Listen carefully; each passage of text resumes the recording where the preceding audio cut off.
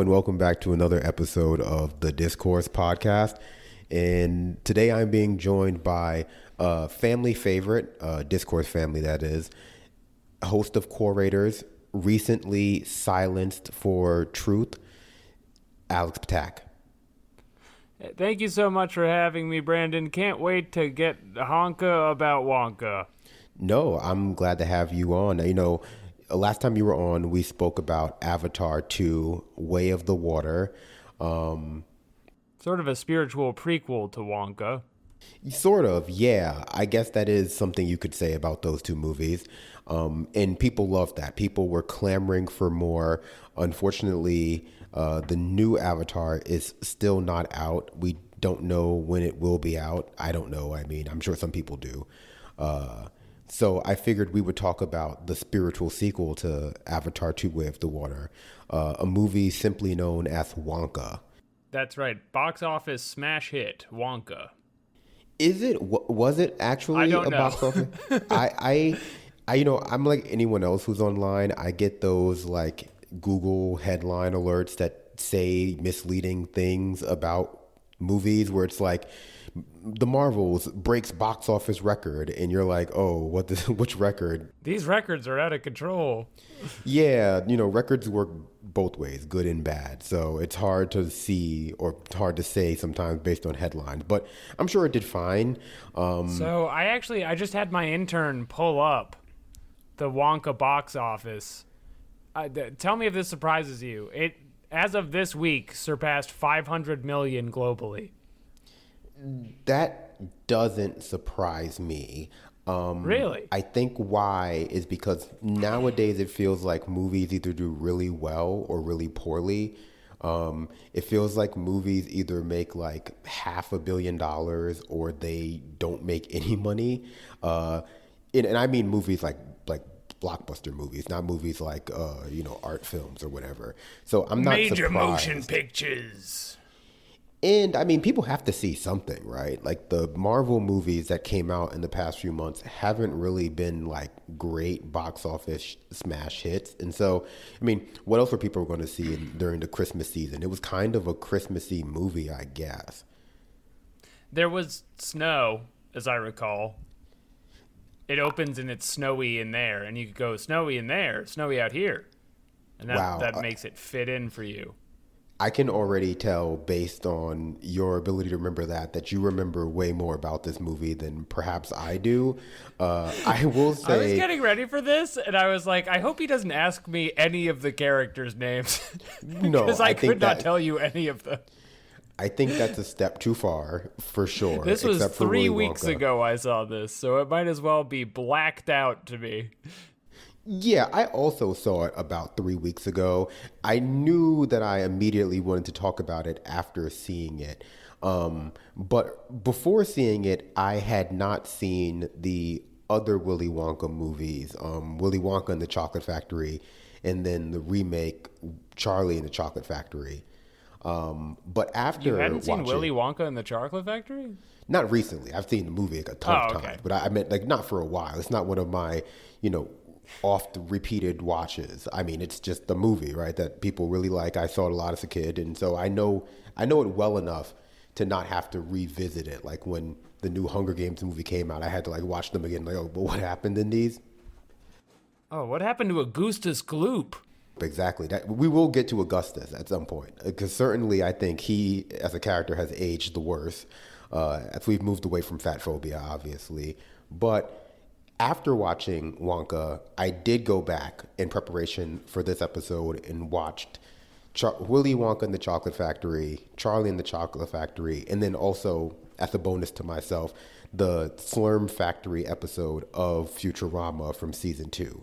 And so because I subjected myself to that, I do want to talk briefly about those two movies. I don't want to get bogged down in them because certainly we could get bogged down, in my opinion, in the second one, Charlie and the Chocolate Factory. That's a piece of work. Yeah, it's very interesting for a lot of reasons. But I do think that they're worth mentioning as part of like context. I know you watched them before. Did you watch them before you went to go see Wonka? Here's what happened is I went to go see my father for Christmas, and my brothers were there, and we have this kind of deranged dynamic where someone will say something not seriously or like half as a joke, and then it will be taken with the concrete seriousness of like a major national trade deal. Where the first night we were there, we watched somebody just pulled up Willy Wonka and the Chocolate Factory, and then somebody said we should watch all three of these and go see the new one, and then that happened. And so back to back to back, I saw every Wonka, allowing me to compare each facet of the Wonkas, and some are better than others. Should we start with a ranking? Where would you rank them? Yes. Okay. I was going to say the same thing. I think we should start with a ranking. I would rank them in this order. Willy Wonka and the Chocolate Factory as number one, I think is probably, I would hope to be pretty uncontroversial. That's the one with Gene Wilder, 1971. Everyone knows that one, I would imagine. I think if we're really trying to make content, we rank that one second. We really, we get people clicking on this episode by saying one of the other ones is better, which is obviously a lie. Yes. But that's how you make headlines. It is. It is how you make headlines. It feels like lazy bait because of how incorrect it is. I will say maybe this will be enough to get content, the content hogs oinking. I don't know what you call it, but Braying? Whatever. Do hogs bray? No, donkeys bray. Hogs like squeak. Oinking? This is not a speak and spell show, right? I don't know if that's the right children's toy. Yeah, no, it's not a speak and spell show. You're correct. 1.5 / number 2, I would say, is the Slurm Factory episode of Futurama. I think that is a good one. That's a good one. It's really funny. Has some great bits. It's in season 2, so if you have Disney Plus or Hulu, you can go watch it right now, and then come back to this if you haven't seen it. It's very good. Number 3, which I don't think is controversial generally speaking, because I've read the Rotten Tomatoes scores of all 3 of these movies, is, for me, Wonka. I think Wonka is my third favorite of those. And then 4 is, and I would say a distant fourth, is Charlie and the Chocolate Factory, the Johnny Depp 2005 remake. Johnny Depp, Tim Burton, 2005. Yes.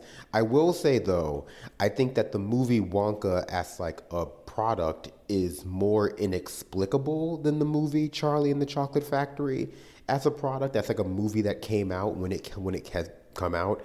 I don't know if that's controversial, but being explicable does not make it a better movie. What about you? No.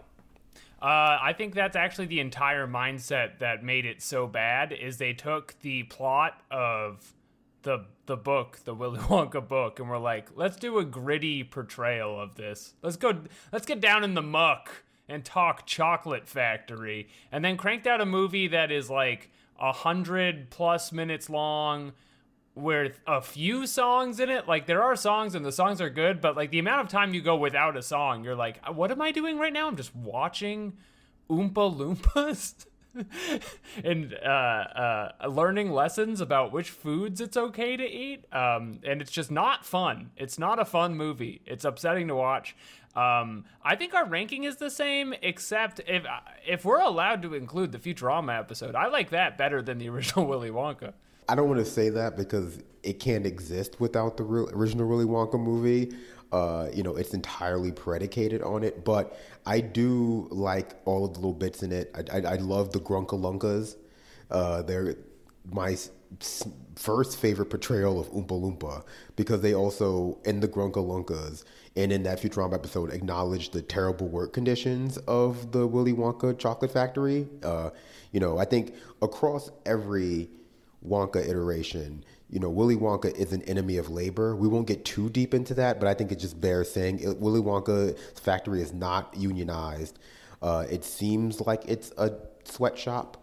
The fact that the Oompa Loompas sing does not make it not a sweatshop. I'm just putting that out there, but yeah, I think I would go a step farther and say And I think each of these movies is kind of ranked by how they deal with this. The main issue is they're slaves. He owns an army of slaves and has them make chocolate for them.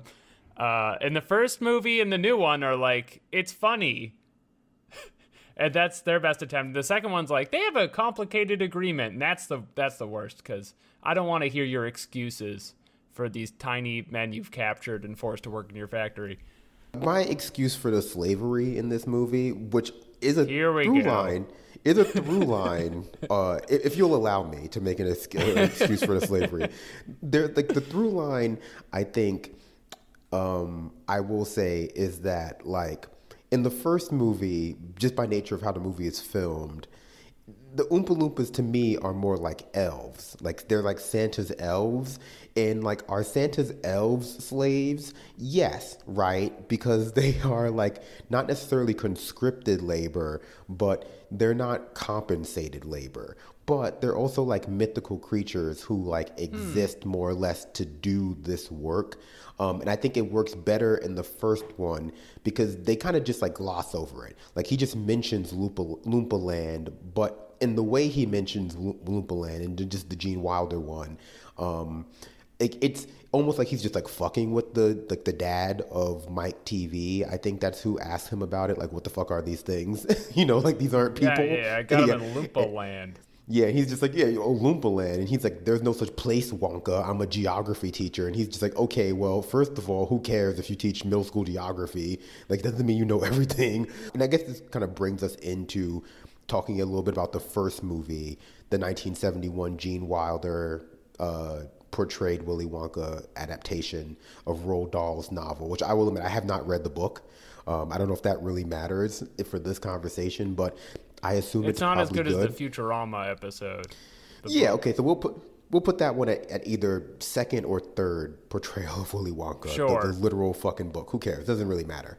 So the first movie I think is, like, really good. You know, as someone who wasn't alive when it came out and so who didn't see it in movie theaters, I saw it on television when they played it, you know, as I was a child, and I was generally fond of it. I mean, some people, I think, overperform fondness for the Willy Wonka movies. The movie, I think it's really good. I think Gene Wilder is a great Willy Wonka, and I think that there's a lot of meat on the bones of that story, despite having, you know, a relatively simple kind of, like, well, it's a children's book. You know, it's almost, and I think about it and I kind of laugh saying it, it's almost like Dante's Inferno for kids in some ways. It's a jaunt through hell, a childish kind of hell, which is also kind of like, you know, for a child, heaven. So it has that kind of, like, ironic, satirical quality. But each of the kids are kind of a shallow version of, like, a human flaw. Yeah, they're like a list of sins. Chocolate-related sins. But the movie kind of elevates it as to being a lesson just about, like, being a good person. And then you have, like, Willy Wonka, who in the Gene Wilder's portrayal is kind of this aloof, eccentric, but mysterious figure. He could literally be a demon for all we know in that particular iteration of him. He leads this group of children through his factory. I'm not going to summarize the plot of the movie because everyone knows. Yeah, check it out if you haven't yet. Check out Willy Wonka, the Chocolate Factory, 1974. 71, I think. I'm not sure. I don't want people, like, look for, like, a 1974 version. It's like a porn parody.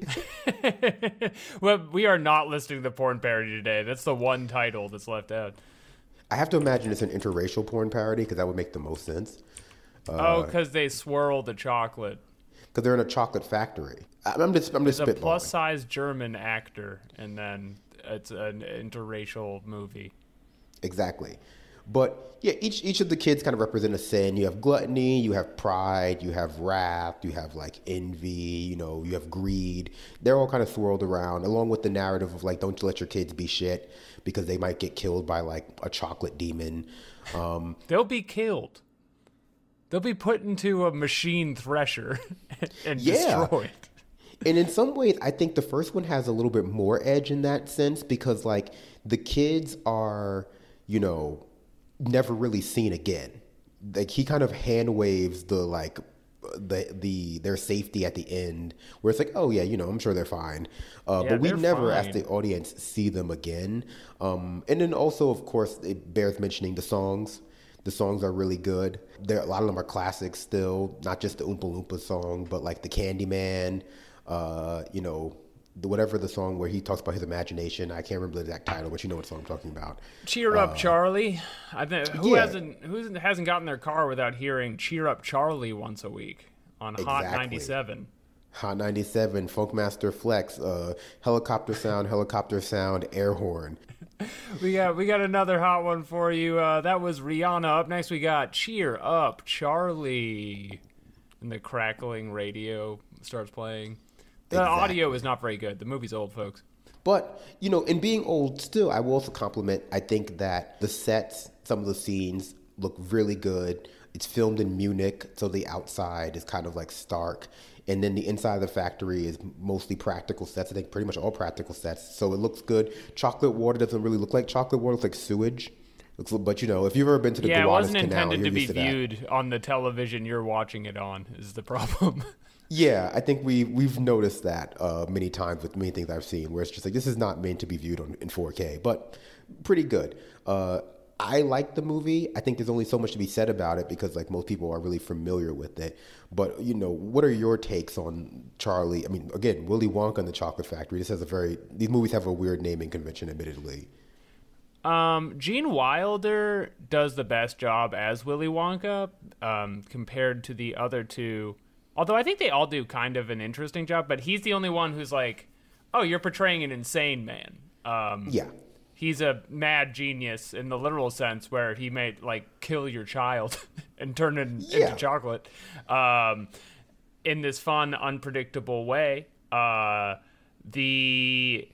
morality tale portion of it, the Roald Dahl child sins part that you were talking about, I think listing it as a Dante's Inferno is a good analogy.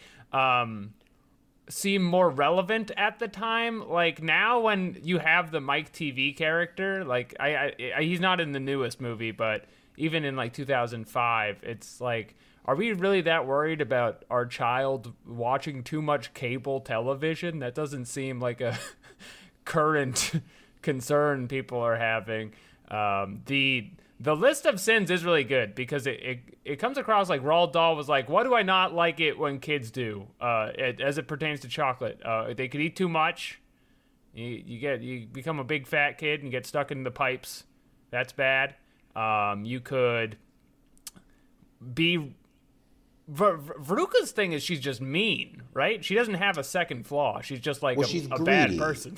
Like Veruca's like a rich girl. Veruca's the rich one.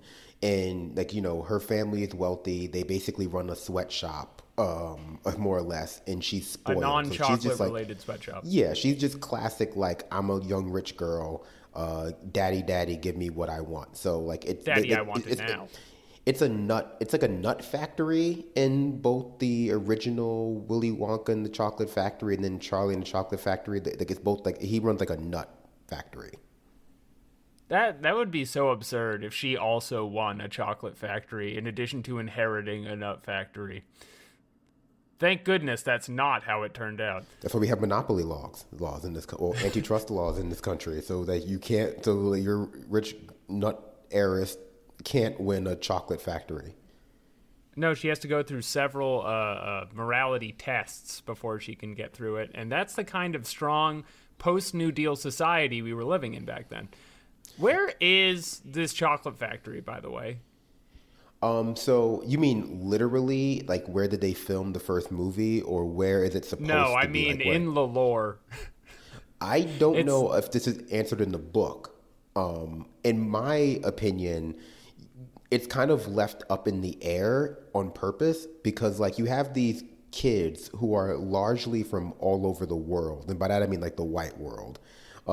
Mostly they're from like Germany, mostly they're from like Germany, America, and England. All of the NATO countries are represented.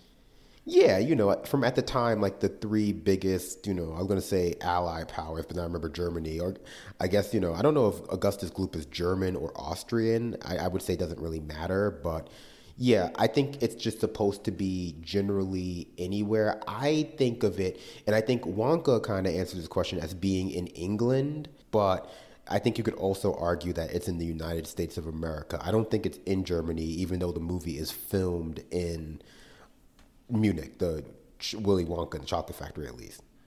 It also makes more sense in the 70s that you would have hard industry in the States like that. Because after the 80s, this is a chocolate factory that is in China. You can go there. Maybe Willy Wonka does live there, but like, all those kids are going to China to do the actual producing. Amazing no Chinese kids won this chocolate contest, by the way. Just by the numbers. It was all over the world and they didn't win? That's tough, man. You had such good odds. You didn't have affirmative action laws back then, so you could have just an all-white contest. It's true. It was the law at the time. Back to the sins, though. I do like that it's okay. So it's being greedy, eating too much chocolate and getting fat. That's at least like chocolate related. Chewing gum is annoying. Is one of the sins. It's rude. It's kind of like rude. You got no class. Yeah. And then if you watch TV, you'll be I don't know. I guess you'll disrespect your teachers. That's like sloth. He's like slothful. He's he's not really though. He seems like in one of the movies they're like he's a genius. He's actually a talented. He earned his way to the chocolate factory. He didn't just have a nice grandpa. That's in Charlie and the Chocolate Factory, which I think is funny. I think that's we can move on in my estimation to talk about Charlie and the Chocolate Factory for a few reasons. The first is that it's more or less a direct remake of Willy Wonka and the Chocolate Factory, except like worse, in basically every way, I guess. We should say, because this is the official recap here. This is a Tim Burton film. Oh, yes. It's like Edward Scissorhands in that motherfucker. Yeah, so like, I mean, that's what, for me, now that we're like 20 years away from it now, because it came out in 2005, I always misremember it as coming out a little later. But the most interesting thing about the 2005 Charlie and the Chocolate Factory is that it kind of exists at the nexus of a ton of movie-related tropes and themes that were happening in the early 2000s that we were either like in the middle of or were like just taking off to be like the defining characteristics of the next like 5 or 10 years worth of movies. Like just listing the things that are going on, divorced from the plot, obviously, with Charlie and the Chocolate Factory. First and foremost, it's a Tim Burton Johnny Depp vehicle, which is the most defining characteristic of it. Second, it's a remake of a beloved movie from decades ago that doesn't require a remake. Not only is a remake, the new parts that it adds are mostly just like unnecessary prequel components. So that's like a third thing. It's like an unnecessary prequel. They had a Wonka therapy plot. Yes, they did. It's also a gritty kind of retelling of Willy Wonka, even though it has less bite in some ways than the original. And it's, by nature of being Willy Wonka and the Chocolate Factory again, it's an adaptation of a children's book by a beloved children's author. And so, like, I listed maybe 4.5, 5 things there. And also it has terrible CGI. It is, perhaps one of the best examples of the mid-aughts era of really bad but also overused CGI in movies. Yeah. Back when CGI was first starting to get both like really cheap to do but just didn't look good. I think Lord of the Rings came out and then everyone at the same time was like, oh, thank God, we can just have computers make the movie now. Well, see, that's the thing. And I guess we can pick apart the Charlie and the Chocolate Factory into its little component pieces there first, which is that, like, the CGI at the time wasn't thought of as particularly good either. This is not like going back and watching, like, Bleach, now, and thinking like when I was 12, this looked great. And now that I'm an adult watching like, Ichigo fight Ukiura, this looks like garbage. This is like in Yeah, they're having Wonka and a lot of the same key animations over and over again to save money. Like 280p. This is not very good. People didn't think it looked good at the time either. People also, I was alive then and I saw it not in theaters, but I recall the reviews at the time criticizing the overuse of CG, especially when the first movie has so many practical sets, and especially when like you're working with children actors who are just essentially walking into a warehouse that is entirely green, and there are very few actual things for them to react and interact with. So it just doesn't feel very, at least in that first like opening the factory scene, doesn't feel very real because it's not. For me, I think that this is typified not by something like Lord of the Rings, because like Lord of the Rings has a lot of practical artistry in it too, and that's why I can kind of work with the CG that they, they do the they made the models. Yeah, do the ints look great? Not always, but sometimes they do. But for me, it's more like Star Wars prequel, like where like everything just has a very ugly sheen to it, and they also don't seem to really worry about any kind of artistry with disguising how it doesn't look. Like it's not like raining or it's not like a little bit dim. They just have the whole ugly shit on full display. And, this was just back then because CGI was now so cheap and new that like it was just difficult to make it look right unless you had some real artistry going into it, like Lord of the Rings. Nowadays, when like CGI movies look cheap, it's just because they're not giving you enough money to make it look good. Like when Marvel movies look bad, it's just because there's not enough like actual, money being pumped into the application of the CG. Yeah, I agree with that. The thing is, though, it doesn't even stick out like that's really the limiting factor on the film. Yeah. Like, it does look bad, but also everything else about it is bad. The idea was bad. The execution was bad. All of it is... none of it should have happened. And you're losing a lot of points with me at the beginning by just having it be a retelling of this movie that didn't need to be retold. Yeah, no, I think the worst parts of the movie, funny enough, there are parts about this movie that I like. I like some of the little bits. I like that Charlie's dad works at like a kind of really stark toothpaste factory where his job is just to screw on the cap at the last, like, it's not like part of the, manufacturing line. And then he gets replaced in the beginning by like a robot that screws on the cap for him. For them. That's kind of funny. That's that real. That gives him a vendetta. That gives him a real life. He should have burned down the factory. For me, actually, the worst parts of the movie have to do with like Willy Wonka himself and Johnny Depp's portrayal of Willy Wonka. You didn't like neurodivergent Willy Wonka? I did not care for him. No offense. I think that it just really typifies like this is. And we're 20 years behind. We're 20 years beyond this now, but like this is just like peak funny hat, funny voice Johnny Depp characters. This is 2-3 years after Pirates of the Caribbean, the first one, where he played Jack Sparrow, and that just kicked off with something that we are, thank God, beyond now. A full decade of Johnny Depp just being in funny hats and in doing funny voices in movies of divergent quality for what feels like a decade. You consider Jack Sparrow a funny hat character? I do. I think that he transcends that by being a funny character in a really good movie, but I think ultimately when you see what havoc the character wrought, it's hard to divorce him from the trend.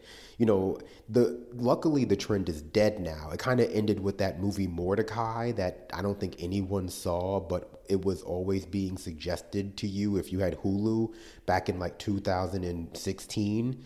It's the one where he plays like an art thief with a weird Hercule Poirot type mustache. Oh, no. I had my intern pull this up. This is devastating to look at. Yeah, but I mean, this was Olivia Munn at the top of her game. ooh, from like 2002, 2001 to about 2014, 2015. There was like a new Johnny Depp funny hat, funny voice movie every year or so. Some of them Tim Burton collaborations. The Dirty Duo. Yeah, I mean, I think of Sweeney Todd and the Demon Barber of Fleet Street remake that they did. Obviously, this Willy Wonka movie that they did. There's, of course, the Alice in Wonderlands movies that I think it's also Tim Burton. I'm thinking that just because, you know, of the way it looks, and it also has Helena Bonham Carter in it. Yeah. The Demon Barber of Fleet Street Sweeney Todd movie, far superior to this one. And you know why? Song density, Brandon. Yes. Okay, another good point about this movie, Charlie and the Chocolate Factory. It's not so much a musical anymore. The only songs in this one are the Oompa Loompa songs, which kind of have, which I don't like. I don't care for, to be honest, in this one. I don't think that they're very good or memorable. I don't like that they tried to explain them. They're like, we let the Oompa Loompas make songs, and this is how they blow off steam because I've enslaved them, and also we're embracing that reality, and I'm trying to explain it away. Yeah, the songs, they bum me out, and again, there's not enough of them.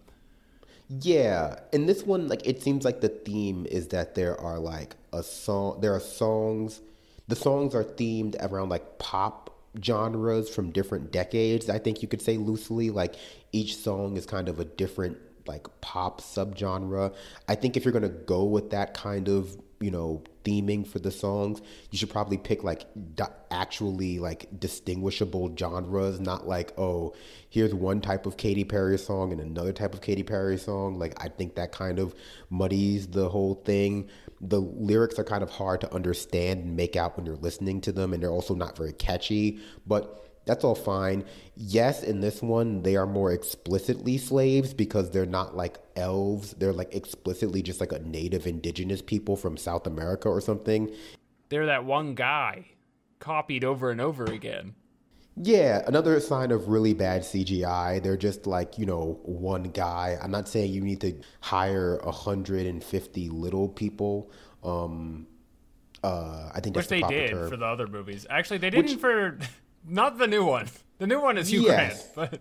Yes, the new one is Hugh Grant. But there are a lot of problems with the Charlie and the Chocolate Factory 2005 remake. Gene Wilder didn't like it. I think he said something derogatory about it, like how it was like they spit in his face. I would agree with that. And I would also say I think that a big problem is that the portrayal of Willy Wonka is so very weird and not very grounded in any kind of, I don't know, referenceable character for like the audience. It's just like Johnny Depp doing, I would say, his weirdest voice in his weirdest hat. He's very Michael Jackson coded in this, which is a strong choice even then. Yeah, I wouldn't have gone with that personally.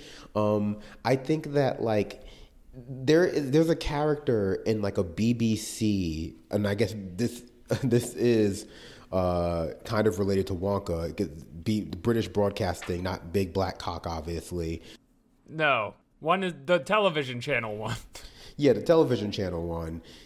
You know, this one is, I think, very. Like, did the BBC Terry Pratchett adaptation of like the 10th Discworld novel, which is a movie, which again is actually better than this movie, Charlie and the Chocolate Factory, about like an assassin in character who is charged with killing Santa Claus, whose name is like Tea Time or Tia Time or something. And he does the exact same voice as Willy Wonka does, or I guess Johnny Depp does as Willy Wonka in this movie. Except that it's, you know, in that adaptation of the Terry Pratchett novel, it's supposed to be like he's a creepy weirdo. In this one, it's not supposed to be that way. And so like portraying Willy Wonka as like a creepy childlike weirdo kind of just like is weird. I mean, it just doesn't land for me personally. I will say I think the reviews are overly generous to this movie, like in hindsight, because it's not rotten on Rotten Tomatoes. It has a good audience score on IMDb. I think that's just because the majority of surprisingly, that's insane to me. I think majority of people were just like riding that Johnny Depp Pirates of the Caribbean 1, Pirates of the Caribbean 2, Pirates of the Caribbean 3 high. So like they just were like, I just want more of this. We're putting on a funny hat. We're doing something for 2 hours in front of a green screen. The decision to make Willy Wonka like start of the film, first thing you see, Willy Wonka is not likable. Now let's take the rest of the time explaining why he is not likable. He has issues with his father, played by Christopher Lee, who abandoned him as a child, and it's actually from trauma, and that's why he's in therapy with Oompa Loompas, who are the therapists, to be clear. Emotional labor. Yeah. I think that we've like listed all of the bad things about this movie. There's not too much redeeming in it. Is there anything you liked in it? I actually thought the parts outside of the factory, like when you get introduced to the kids, were pretty funny.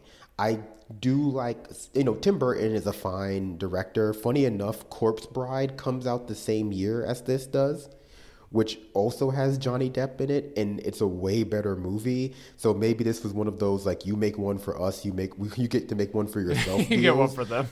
Yeah. You do it for the Wonka industry. Yeah, which, I mean, I guess you can't blame them, but like I like some of the colors and some of like the stark set design outside of the factory, because those most look like practical sets. I think all of the kid actors in this are pretty good and funny. They do a good job. The kid actors in the first one do a good job. I think part of the reason why the kid actors and the kid characters come across as being good in this is because even in the original, they were kind of just shallow characters to begin with, like representative of very specific sins. And so when you get to that kind of early 2000s remake culture, one of the things that was very common in that was to take like characters and boil them down to their like just one or two features that stood out sort of in the first movie and make that kind of their defining or overly defining characteristic in the remake. They weren't really able to do that in this one, so they kind of had to just like amp up already pretty amped up characters. I like, for example, Violet Beauregard's mom being just like yes hun, like super aggro, like suburban Karen type is funny. They have her in a sweatsuit. Yeah, that was funny. So I mean, I think those parts are good. But I think, funny enough, those parts being good make the movie feel worse, because once you get into the factory, you're like, oh, now it's time. Fun is over. Fun is over. Time to be disappointed by like Johnny Depp's like weird portrayal of like beloved children's character Willy Wonka.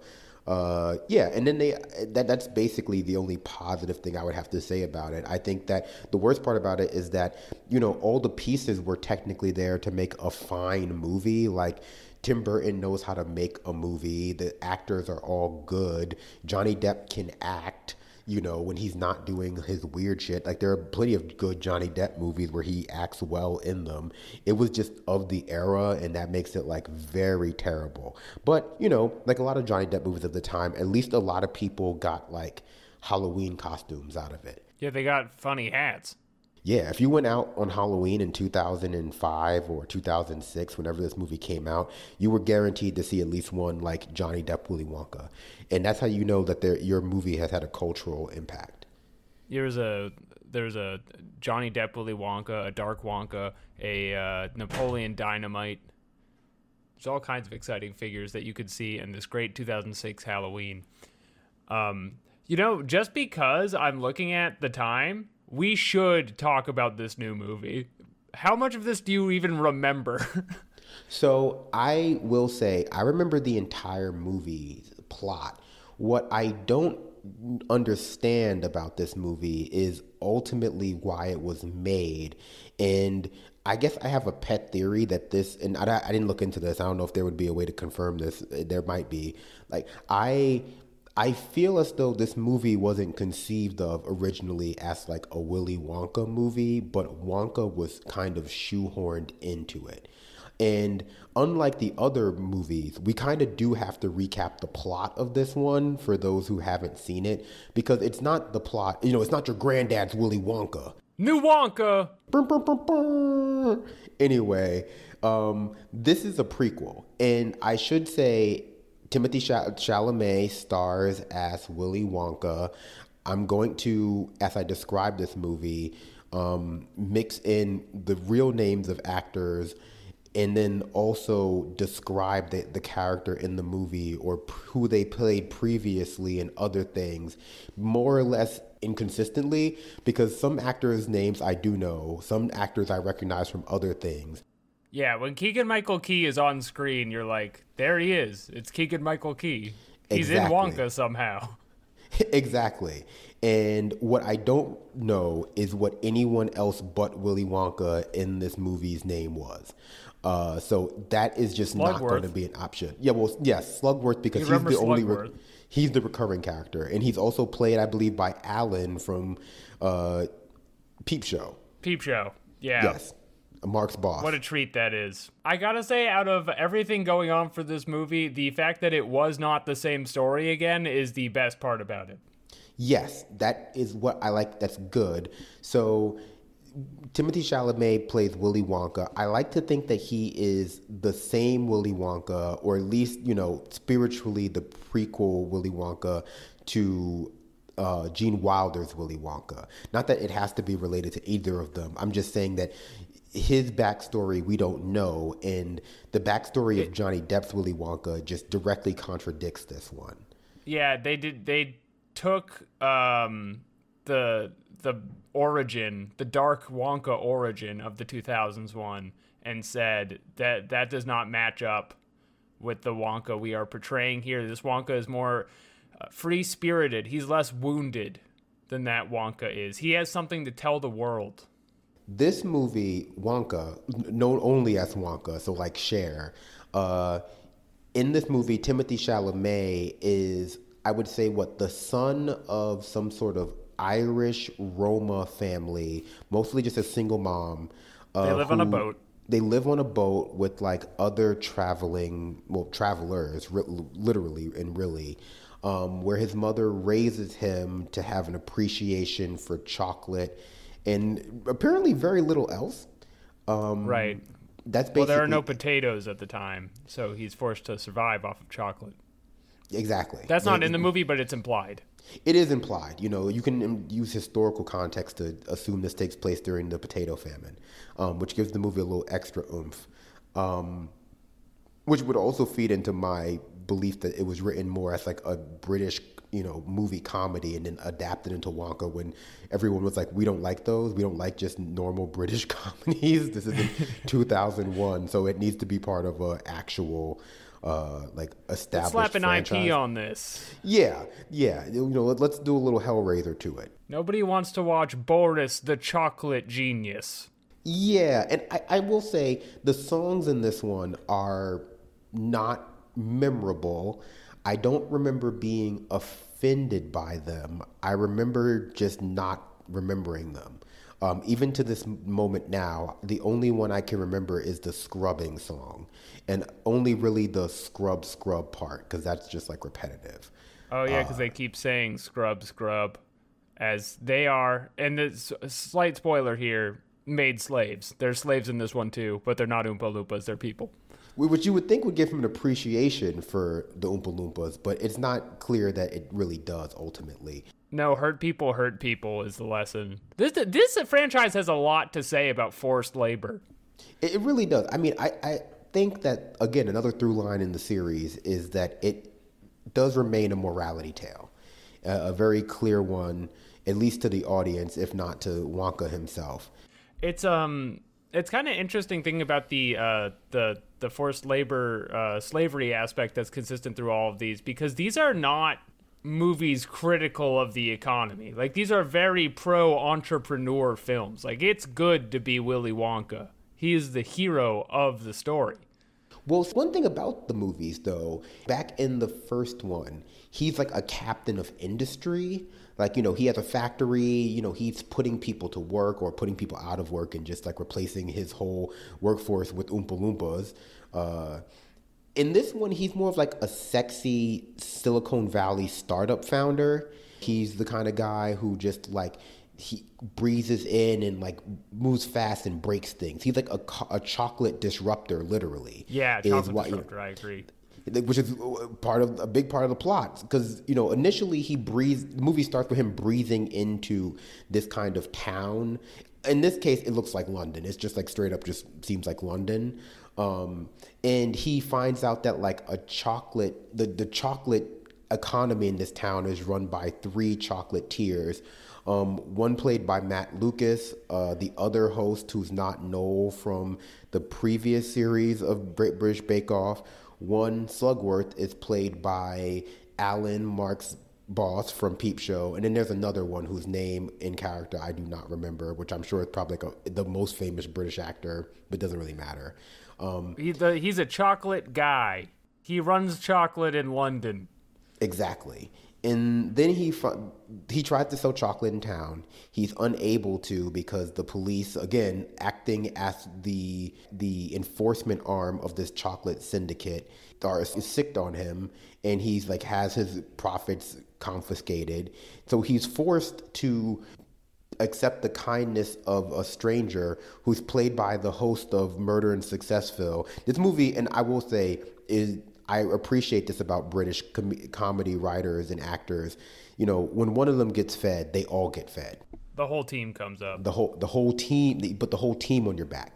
Because this movie is written by British comedian Simon Farnaby, who I think has a lot of, long history of British comedy work. I know him best from being a writer and also on the latest Alan Partridge series, this time with Alan Partridge, which is funny too. He's the writer of this movie. Every member of the cast is like, besides Wonka, who's Timothy Chalamet, and the slave girl is a famous British comedian actor. Rowan Atkinson is in here. It's just, again, whole crew's on. Is his like girlfriend character from something? Who, Wonka's? Yeah. Does Wonka have a girlfriend in this? Well, I don't know. Did you think the slave girl character was like a love interest? The 12-year-old. Is she 12? It's a quite How a old little is he? He seems magical to me. He's 30. Despite the Zoomer being Zoomer coded, Timothy Chalamet is like 30 years old. Oh damn! And the slave girl was like 12. I thought he was supposed to be like 15.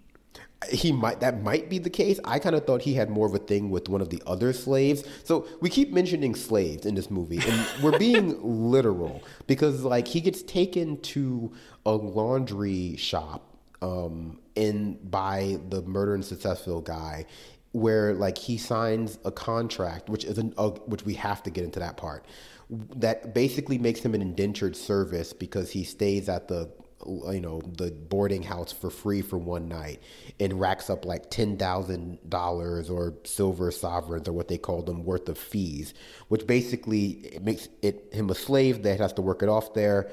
And he finds out that this has happened to a ton of other people who are now his like slave compatriots who he, shares a working situation with.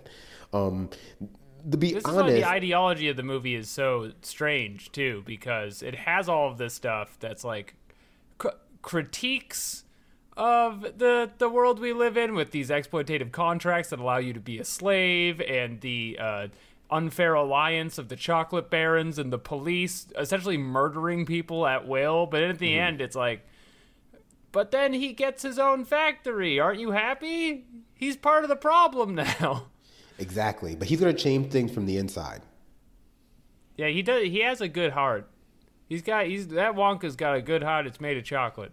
To be fair, though, the movie kind of implies that, like, if you become a slave, it's sort of your fault, because it's implied that, like, the contract he signs does contain the parts that make it possible to enslave him. He just doesn't read it, and the rest of them also didn't read the contract. Why doesn't he read it? Okay, why doesn't he read it? This is one of those things, along with the whole slavery subplot, that makes me think that the movie was originally just written as like a, Irish traveler teenager moves to London and ends up kind of like meeting this cast of characters, and it's kind of funny, and like it's a little Peaky Blinders, it's a little, it's a little Peep Show, it's a little this, that, nothing to do with Willy Wonka. The reason he didn't read the contract, even though the slave girl who already works there is telling him to, is because he is illiterate. He cannot read. He cannot read at all. And he put all of his points into chocolate magic. Now, again, I guess if you had the option of either being able to make magic chocolate, not just make chocolate magically, but the chocolate has, in fact, magical effects. Yeah, like makes you drunk and stuff. Makes you drunk, makes you fly, can turn you into a blueberry if, the continuity remains the same. Would you give up the ability to read for that power? Probably, especially if you use Twitter. If anything, I wish for literacy every other tweet I read on the For You timeline. I'm not using it for my own benefit, for sure, yeah. Yeah, and, marketable skills are hard to come by in this economy. So the things he can do are incredible. He has essentially a full factory in his jacket and hat. He has a full kit in his hat. He takes out and just whips chocolate up in the street. It's also implied that he can visit magical places because he finds and he gets ingredients from places that other people say are not on the map. So it's possible he's also some sort of dimensional traveler, which again makes him seem like a type of demon or fairy. But in this case, he seems more or less like human in this one, not like Gene Wilder's kind of ambiguous humanoid demon figure thing.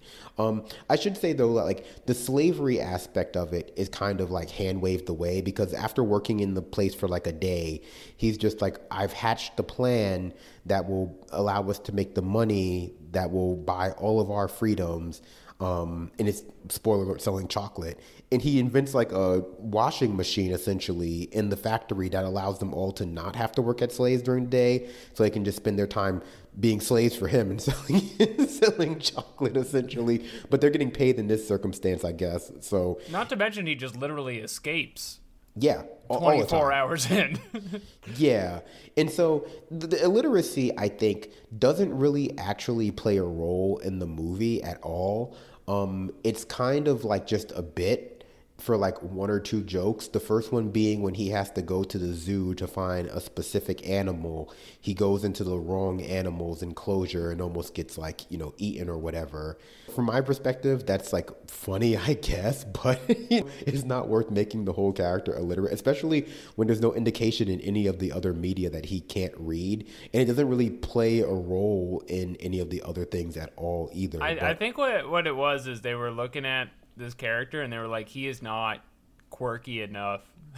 He's just kind of a hot, cool guy. Yeah. So let's make him he can't read. He's walking into the giraffe enclosure. He's just a sexy chocolate moron, I guess, or something. Do women love Wonka? Has he been a sex icon in this way before? I think Gene Wilder is good looking, and Johnny Depp as a sex symbol, even prior to any of the controversy with Amber Heard and all of that stuff. I've always known him amongst the women in my life as being a polarizing figure. Yeah. Some women really like Johnny Depp. Some women do not like Johnny Depp at all. Again, he'll drink your rum. Prior to the rum drinking even. I think he's played a lot of sexy characters in movies. There's Cry Baby. He was in a bunch of movies as a teen too, where he was the teen heartthrob. Exactly. And so I think he kind of aged into being a more I don't know, not pirate-esque. He kind of dresses like an aging, retired rock star now, just tons of rings, tons of bracelets. He kind of just always looks like he has a bit of dirt on him for some reason. He looks like I guess to sum it up, recently emerged from like a inside of a dryer. Yeah. Like he did a cycle in a dryer and came out. Yeah, like if you were like had an industrial sized dryer filled with Hot Topic clothes, like Hot Topic clothes and accessories, like no, like really like a Claire's, like if you had like a Claire's factory in a men's warehouse in a dryer and he was tumbled in it and came And then out. he That, tumbles around and he gets all the accessories. exactly. Which is, again, fine. I think that if this movie were just about a non-Wonka character, just like a 18-year-old, like sexy Irish boy moving to London, him being illiterate and being taught to read by, again, an age-appropriate, not even slave, but woman, would be more hot. It's just weird that Willy Wonka and again, can't read. I'm sorry, I didn't realize he was 30 years old in this movie. I don't know if the character is. I see Timothy Chalamet, and I'm like, this is clearly supposed to be a 15-year-old. They're trying to tell me something. I mean, he's very teen coded, I think, even if Timothy Chalamet, who I will point out, I have no problem with him in this movie. I remember when the trailer first came out and people were like, this is fucking weird. What is going on here? He's sullying the name of Wonka. I'm not really a Timothy Chalamet hater. I think he's a fine actor, very square jaw if you're into that sort of thing. I think he was fine in this. I think if you remove the veil of Wonka off of this, the movie's almost stronger, but that's irrelevant. The rest of the movie is mostly just him trying to deal with like the chocolate syndicate that runs the chocolate making in the town of wherever they are. I don't recall there being a name of it. He kind of learns to read over the course of the movie. It doesn't really play any role in the movie. Like the young black slave girl teaches him to read. They just want you to know, like, by the end, you should learn to read. Like, it's not sexy to not read. No one else really reads in this movie either. There's another problem with it. It's fine. You're not going to be as sexy as Timothy Chalamet if you don't read, but I think it's fine. Another, I think, issue it's confusing is that the slave girl can read despite being a slave her whole life. So it just makes it seem like literacy is pretty widespread except for Willy Wonka. So he's like kind of an exception in this world that like everyone can read but him, which I guess makes it even worse, but kind of irrelevant. And nothing else really happens in the movie. I think the weirdest part about the movies, the first movie, Charlie and Chocolate Factory, fucking wrong. Willy Wonka and the Chocolate Factory is clearly about the kids, and not just about the kids in the movie, but about the kids watching the movie. Kids love chocolate. Kids love chocolate, but they shouldn't love it too much. No, or that's bad. Or you'll be killed by Willy Wonka. You'll be drowned. You'll be taken to a factory and drowned. If you're lucky, if you're lucky, you'll be drowned quickly. If you're not, he'll torture you by feeding you one of his like experiment candies that are not controlled. Veruca is at one point in the second movie killed by like a 1,000 monkeys or something. Who do they have? Squirrels. Squirrels. They have, that sounds terrible. Squirrels peck her to death. Not content with enslaving indigenous people, Johnny Depp's Willy Wonka also enslaves animals for his factory. So it is what it is. She's ripped apart by squirrels. And so is her father. But that movie is also kind of more about Willy Wonka, though, especially because it is Johnny Depp. Like, you get so much of his backstory, which you don't really need to know. In fact, like, the more you know about Willy Wonka in that movie, the less you like him. And the more inexplicable the way he acts is, kind of. And then to complete that kind of arc of who the movie is focused on, this movie is almost entirely about Willy Wonka and, the revolving cast of British actors who, let's be honest, they're earning those paychecks, but again, don't really need to be in this movie. This movie is entirely about Willy Wonka. In fact, there aren't really any kids in this movie, which I thought was a weird decision for a movie about like a chocolate candy factory maker who like makes magic candy. Like the only kid is like the slave girl, and she even has that like really fucked up line where like he feeds her chocolate for the first time because she hasn't ever tried chocolate, and because she's a slave obviously, And she just goes like, I don't know if I can live like this as a slave. Now that I know what chocolate tastes like, I wish you'd never given it to me. And it's just like... See, this is why I feel less bad for thinking there's romantic tension here when we're getting the lines fed back to us. I mean, again, it might have been written that way initially. I didn't see that personally because I don't like problematic age gaps in my relationships. But I mean, do you, King? Look, I'm not happy it's there. I'm just telling you I was confused by the acting choices. I was confused by the song choices because this movie has a few... Actually, you know what? No, now that I'm remembering, this movie has a ton of songs. None of them, like the second one, Charlie and Chocolate Factory, very few of them, I should say, are memorable. Timothy Chalamet has a song that he sings first thing in the movie opens with the song that he sings. I don't really recall the words to it. It wasn't very memorable, but it was kind of just like a generic, like, I'm here now, you know, the world is... Time to make chocolate. Yeah, yeah. Then there's the Scrub Scrub We're Slaves song.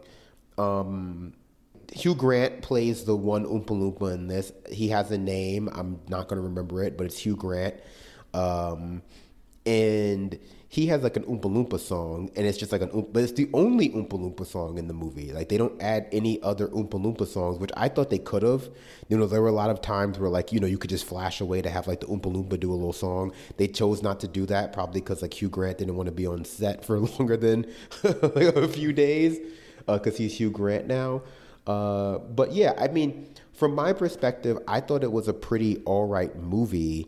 I just didn't think it was a good Willy Wonka movie, and it was also not a very good musical. And so for a movie that is a musical about Willy Wonka, it kind of failed, but definitely wasn't as bad as Charlie and the Chocolate Factory.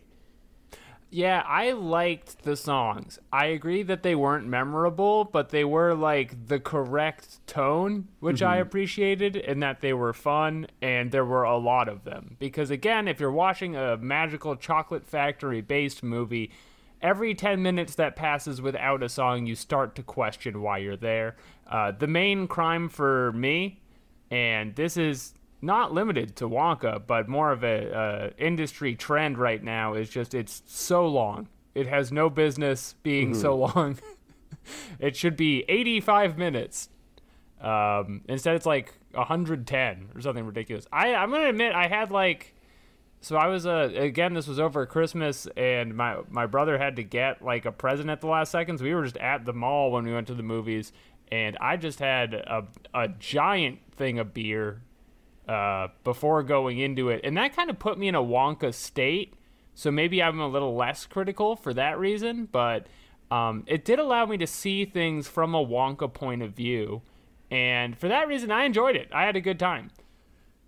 Yeah, I mean, I agree. I think it was maybe just because the movie I saw in theaters right before this, not on the same day, but the most recent movie before it was the new Hunger Games movie, which I did not enjoy.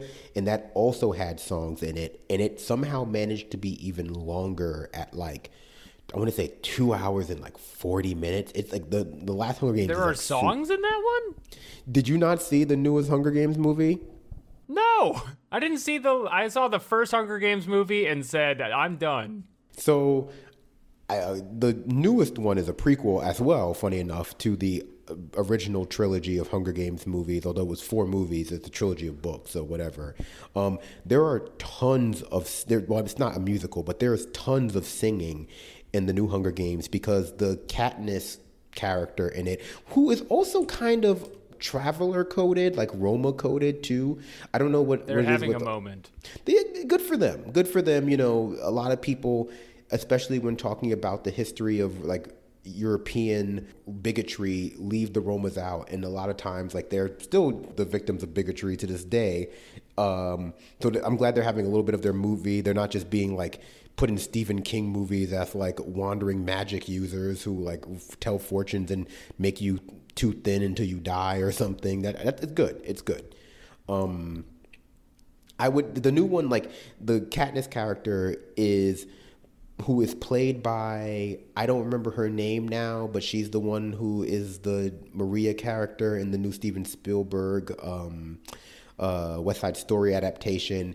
She sings country songs. That's like kind of her thing, like how Katniss had a bow. This girl sings like country western songs. And Taylor Swift coded. yes, except the actress is not actually from the South. And she does this, I mean, she might be from the South. I don't know. The accent is fake is the point I'm trying to point out. Like, she does this like cartoonishly thick, like Southern accent, like how Reba McEntire speaks, but like in Reba. Also, like, it's not just an accent because like, she's like supposed to be like 16, I guess, in the movie. Like, because she's speaking with like a cartoonishly thick Southern accent, she also acts like a middle-aged woman. So she says a lot of like really like archaic, like, well, excuse my butter biscuits, and you're like, what? You're like, Well. And so she always has like an acoustic guitar, and she just like, this is where it becomes like Taylor Swift coded, but like old Taylor Swift. Like, she only sings songs about herself and the boys who have broken up with her. So it becomes very just like every song, even when she's about to be like killed in like a gladiatorial games, is about like a boy who dumped her, and you're like, I don't know. That's not what would be on my mind as I'm being put into the thresher. Yeah, it really isn't. So when I saw Wonka, I was kind of like in a better mood. I was like, oh, this is just like a movie. It's kind of entertaining. It's baffling. It's baffling in some ways, but the sets look nice. I don't understand why there's like a slavery subplot. I don't understand why there's like so many British people in it. I guess I did understand that part, from a production standpoint. But it also looked better than Charlie and Chocolate Factory. CGI has gotten to the point now where, like, even if you aren't particularly very skilled at art, in terms of like movie production, the CG still looked pretty good. They had poor practical sets. A lot of the side actors, by nature of being like professional British actors, are good. Olivia Colman is good in it. Everyone is like it's a pretty fun movie. It just, every time except for the songs, which are all very Wonka-esque. As I was watching, I was just like, I don't understand what this has to do with Willy Wonka. Like, I don't understand what any of this has to do with Willy Wonka. It feels like they're trying to tell us something, and it's not clear what it is. Also, yeah. I liked, and so it's important to mention, I had all the beer before I went in, and then I liked the movie. No one I saw it with liked it. And I think the thing that rubs people the wrong way is it's a movie where you're watching it, you're like, oh, even the people making this aren't taking it very seriously. They're making a Wonka movie, and they know it. I wish that they would have taken some things more seriously and some things like less seriously. Like, I think there's a lot of fat in this movie that could have been trimmed out. Like, again, I don't want to, demonize anybody who likes to see illiteracy represented in their movies, but I just, from a movie standpoint, don't think that subplot served any purpose. Like, and then you just have like one or two scenes where he's like being taught how to read, and they're like, oh, he can't even read the word like cat. And you're like, okay, so he's like really illiterate. Like, he doesn't even understand what letters are. That's the most illiterate you can be. That's like the first word you learn. Like, he doesn't even recognize letters, is how illiterate he is. And that could have probably been cut.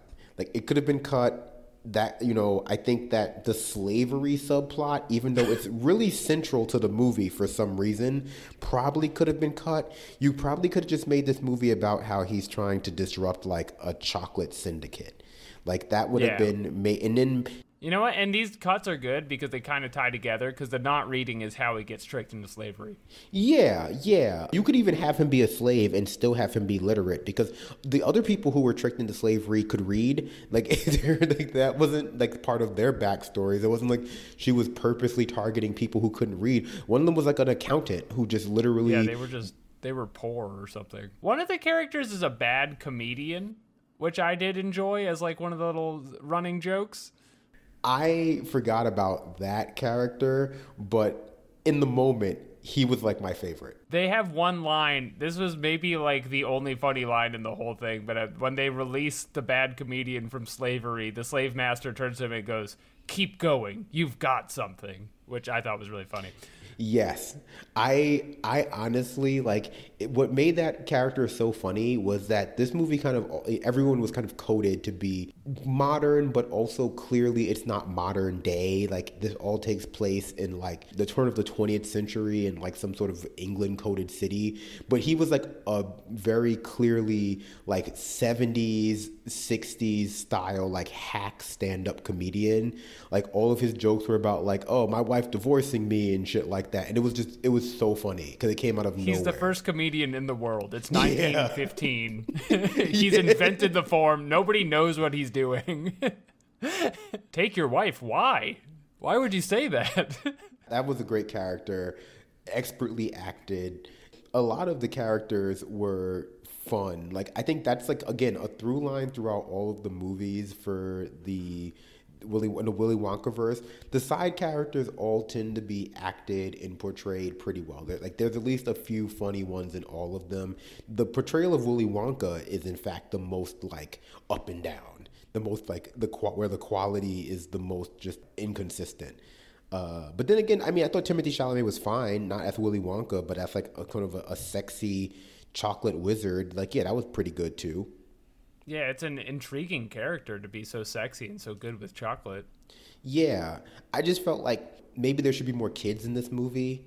Not child slaves even, but like just kids trying to like, I don't think, but for like just kids to eat the chocolate. They don't have to be enslaved. Yeah, I don't even really recall him giving chocolate specifically, and, you know, maybe once or twice, like as part of a crowd, but like he doesn't like seem to prioritize giving chocolate to kids. Like he's just like selling, you know, he's just a man trying to open a chocolate shop in this. Like he's just like literally trying to open like a truffle store, like where he sells to like, you know, he democratizes chocolate by making it more affordable. Because again, the chocolate syndicate is not just like controlling the town's chocolate supply, they're also making the chocolate worth quality. Yeah, they're bad eggs, folks. They're hoarding the chocolate. They're like watering it down. Like they're telling you you're getting like 90% cacao and it's really like, you know, 74% cacao and they're skimming off the top. That being said, Willy Wonka also gets, you know, the way he's introduced to the Oompa Loompa in this is because he steals their chocolate, like their little bit of chocolate. He's a colonizer too, by the way. Yeah, that's a big part of it. And Hugh Grant he's in this movie, the Oompa Loompas are dressed like the Swiss Guard who guard like the Pope. Interesting. I feel like they have like the pike, they're like the pikemen. Yeah. And so like he's dressed like a pikeman for the Pope and he's supposed to be guarding the chocolate, but Willy Wonka comes in and steals it while he's asleep. And then he's forced to go like reclaim his reparations from Willy Wonka, which he does. And then at the end of the movie, once Willy Wonka has defeated the chocolate syndicate, you know, spoiler alert, he looks at like Hugh Grant and goes like, I think this is the beginning of a beautiful friendship or whatever. And then he goes like, yes, it is. And then the movie just kind of implies that the Oompa Loompas start working there basically immediately, which is not what happens in the first one. Like he like lays off his human workers to hire the Oompa Loompas for a lower cost. Right. Oh, and that's, you know what? We didn't mention that too. The Tim Burton one has a whole undercurrent of betrayal. That there were spies in the Wonka factory, and that's why all the humans had to be laid off and replaced with slaves, is because there were so many enemies inside of the Chocolate Palace. Well, there was corporate espionage in the first one too, because remember in Willy Wonka and the Chocolate Factory, Willy Wonka has the Gene Wilder Willy Wonka has like one of his own human employees pretend to be Slugworth or a Slugworth spy, and this is one of the other ways that he proves the kids are sinful. He has him like speak to each of the kids and like promise them like money or chocolate or whatever the fuck he's promising them to like go inside the factory and steal an everlasting gobstopper. And like Charlie's one of the only ones who doesn't agree to give over like the everlasting gobstopper, even though like he's being offered like a better future for his family in exchange for it. And even though Willy Wonka at that point has treated him like shit, he's just like, I can't give it over to you. And then that's when Willy Wonka was like, oh my God, you're like pure and shit. And so ultimately, you should inherit a factory because you're a good guy. You should inherit my factory and my slaves. You know, which is how that kind of works when they're property. You have the kind of warm heart that can keep a slave force working well beyond their years. Exactly. You just got to put on the Santa Claus suit and you become the new Santa Claus. Same with Willy Wonka. You put on the hat. You get the chocolate factory. You get the slave elves, Willy Wonka, Oompa Loompas. But yeah, I mean, I think that's basically everything about the new movie. Everything that matters. There are tons of things that happen in it, like tons of little bits and skits and shit. Most of them have little to do with Willy Wonka himself or the other movies. There are a few like Easter eggs, I guess, like the fact that they're working at a laundry sort of slave sweatshop. In the original Willy Wonka, like Charlie's mom cleans clothes for a living or whatever, like, you know, really some minor stuff like that, which makes it seem like it wasn't really written as a Willy Wonka movie, because usually that would be the kind of things you include in those kind of prequels, like, oh, here's a sign that he'll do this one day and do this one day. Most of those are just kind of like throwaway. But yeah, I mean, I can't think of anything else about the movies that bears mentioning. I'm sure we're forgetting something very important, but nothing that I can think of. I think we've covered the long and short of it without spoiling this wonderful film, which I think is worth emphasizing. I don't think ever should have been made, but now that they did make it, it wasn't that bad, and I guess it made a lot of money, so good for them. I don't think it should have been made. I think that for me, it seems so far past the point in which we're making these kinds of prequels anymore. It just feels like this was a trend that kind of peaked in like 2012 to 2015. Like, I'm thinking of when they started making the Maleficent movies with Angelina Jolie, and when they made that like Wizard of Oz prequel, the Oz the Great and the Powerful with James Franco. There was a time where like they were doing these kinds of sexy prequel movies all the time. And we just haven't seen that in a while, I feel like. I'm sure I'm forgetting a modern one that they more recently made. But these kinds of movies just seem to they just never did very well, to be perfectly honest. Like, I'm surprised this one did as well as it did, because Maleficent, I think, did well. Oz the Great and the Powerful probably bombed. I don't recall. I saw both of them in theaters, so I can't really speak to how well either of them did. Oh, wait. Important anecdote from seeing this movie, this has just come back to me, is we saw it, we got outside, my family is immediately making fun of the movie. This other family, who took their entire extended family together to watch the Wonka movie, left the theater with us, and they asked us to move so they could crowd around the poster outside and all take a group photo. That's how much fun they had watching Wonka. It lifted up their hearts. That's great. I mean, honestly, I didn't feel that strongly about it. Like, I think you're probably the same. I watch a ton of movies, and not just a ton of movies in general. I see tons of movies in the theater just because I enjoy seeing new movies. And so I don't get mad or annoyed when people like movies that I don't particularly care for. In fact, I think it's great if a movie speaks to people that doesn't speak to me. I think for me, it's just hard to, like, for example, if you tell me that, like, if I went to go see Twilight, which I did, I saw Twilight New Moon in theaters when I was in college. When I saw that movie, plenty of people were really into it. I personally was not super into it, but plenty of people were. And I can understand that. I can understand being really into it because of, like, it has a very specific audience. This movie, I couldn't really tell you what the audience for it is, like who would go see this. Like, if you're a fan of like the original Willy Wonka movie, this is really, I can't say this is for you. If you're a fan of like the Charlie and the Chocolate Factory version, I can't say this is for you really either, unless you just like bad movies, because this movie isn't really bad either. Like, if you're a fan, it's not bad enough to see because it's bad. If you're a fan of Timothée Chalamet, I feel like he's not even properly like foregrounded in this movie, because he's kind of just doing like a weird, like, he's not doing as weird of a voice as Johnny Depp. I don't know why he's doing a weird voice at all. Gene Wilder didn't do a weird voice for Willy Wonka, so I don't know how it just became a trend to do a weird voice for him. But he's just being normal, I guess. Like, he's just like doing a Willy Wonka character in this. The only people who I would say like really should go see this movie, like, if you're a fan of British comedy actors from like the late 90s through to like the early 2010s, this movie is definitely for you because there are a ton of them in this, like you'll definitely see a lot of people you recognize, like maybe not a full QI episode worth, but like certainly a ton of them. But yeah, I'm happy to hear that a whole family of people were so moved by this that they took a photo in front of the poster. Generations. I would love to know what other movies they like, so I could kind of put a picture together of like the kind of viewer this movie's for.